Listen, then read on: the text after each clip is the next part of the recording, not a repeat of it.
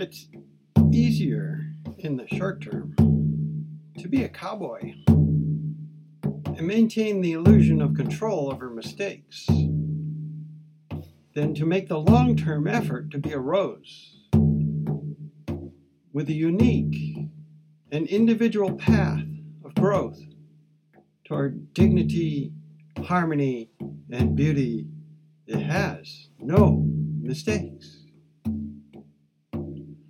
Welcome to episode 22 of the Love Always Wins podcast. My name is David Hazen.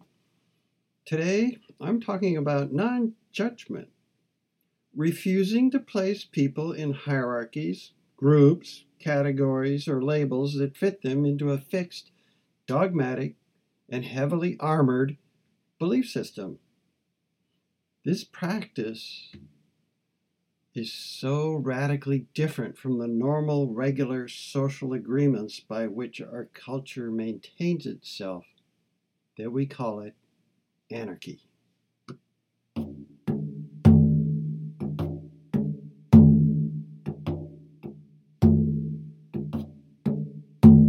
Spiritual anarchy is not the forcible overthrow of government, policies, rules, and behaviors. It is a revolution in where we place our attention. Instead of constantly listening to and watching the distant institutions of power and authority, we focus on how we feel in our personal relationships with the people near to us. We focus on accepting them exactly as they are because we ourselves yearn to be accepted just as we are. This kind of acceptance is more powerful at removing fear, guilt, and worry than any possible means of social control.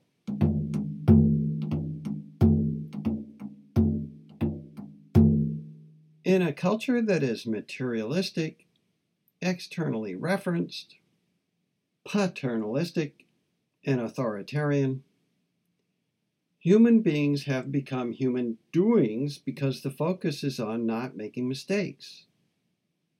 The constant fear is that we are mistakes, worthless trash, ready for burial in the dump.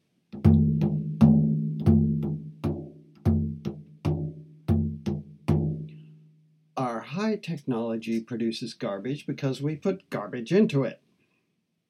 We can go to the moon, but we can't truly communicate. We have no idea what the words communion or community are talking about. The common good is a foreign and even repulsive concept.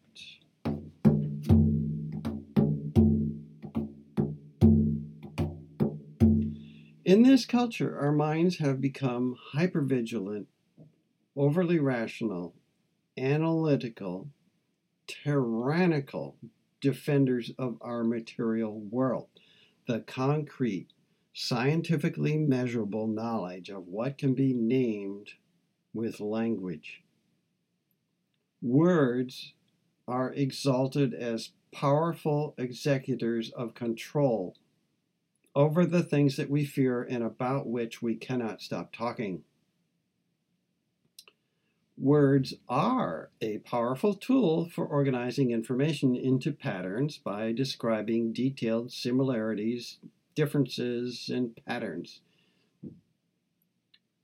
In order to keep a sense of orderliness and stability, then, new perceptions are always fitted into old perceptions. This is just the way we're hardwired. However, our perceptions are filtered and colored by our entire life history of learning and traumas, which constantly threaten that stability. Because it is easier to deny this subjectivity than open ourselves to the vast uncertainty of not knowing, we become intellectual cowboys. Our intellect is both our best friend that keeps us comfortable and our biggest obstacle to the growth that stretches us beyond our comfort zone. Our way of thinking about what is true becomes so permanent that it seems inconceivable that there could be any other way to live. So we are no longer free. We are trapped by our own self-limiting beliefs and attitudes, not by someone or something outside of ourselves. We don't know that we have the key. When faced by the environmental, economic, and political crises such as we have today, depression and anxiety become the overt symptoms of this state of imprisonment. We literally lose control of our thinking. We become exhausted with analysis paralysis and self-pity. We have headaches, heartaches, and our bodies get sick.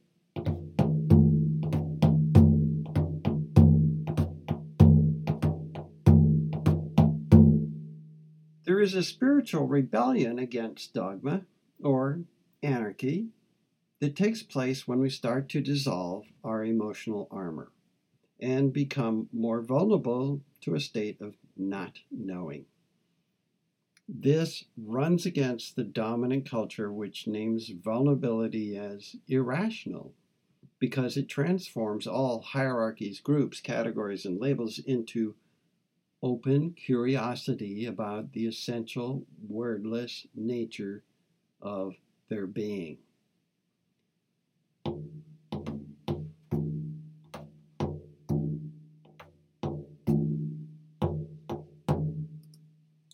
Spiritual anarchy, then, is the trust that no two human beings are exactly the same, just as no two flowers, no two rocks, no two drops of water are exactly the same.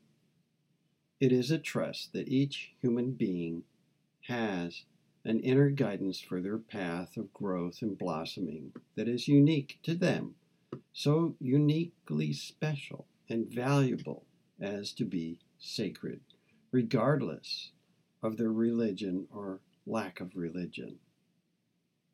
So this anarchy is not the rejection of any religion or spiritual practice.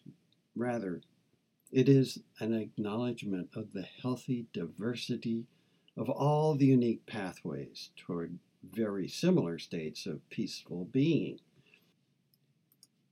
It's the affirmation of the one beloved community in which there are no in-groups and no out-groups.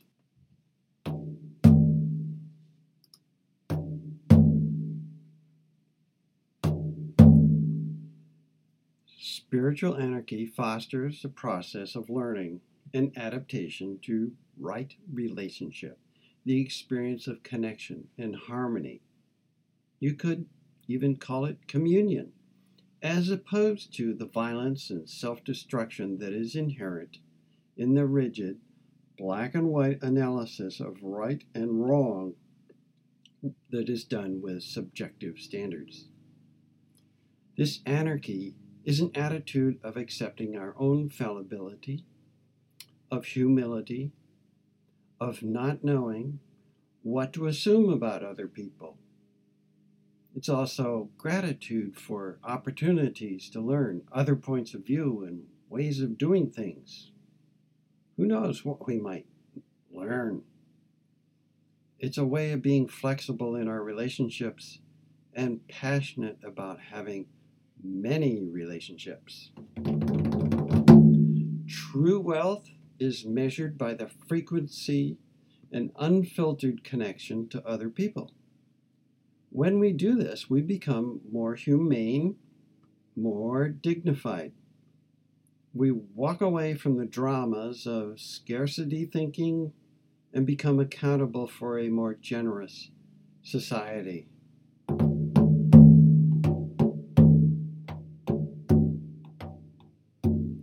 This anarchy I'm talking about changes our perspective on materialistic values. All of our possessions our physical context, our external selves, are regarded as less important. Greater importance is placed on our time, thoughts, and behavior, or in other words, our process, our internal selves, our spiritual sense of constantly growing that supports our awareness of being alive and filled with happiness. This internal freedom comes with knowing that, like a rose, we are capable and lovable, the opposite of the messages from authoritarian, materialistic culture. If we accept that mistakes are the worst kind of evil, we will lose the opportunity to live true to our deepest values and to experience our vitality more fully.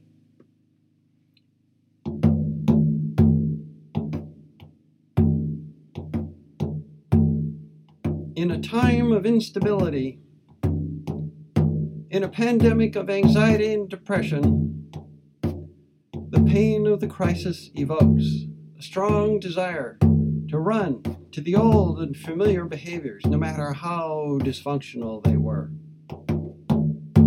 Learning a new way of being is painful because it reorganizes what we thought we knew.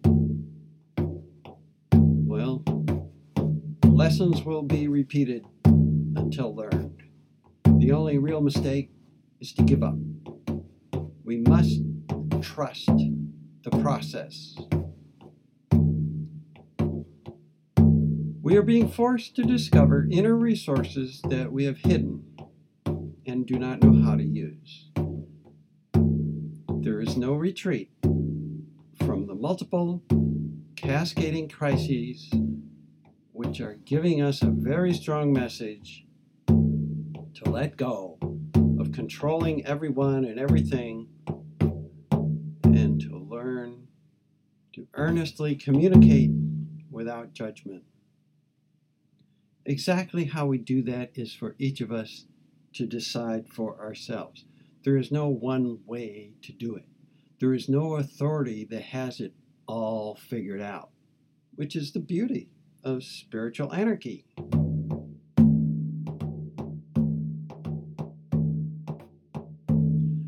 I don't think I will continue this podcast series beyond next week, when I will share with you what appear to be the 9 laws of love. One of those could be that love is for everyone, no exceptions, including you. So, even though we may have never met, I can say, I love you. Thanks for listening. Visit Love Always Wins for more resources for learning about peace, or to share a comment or a token of your appreciation.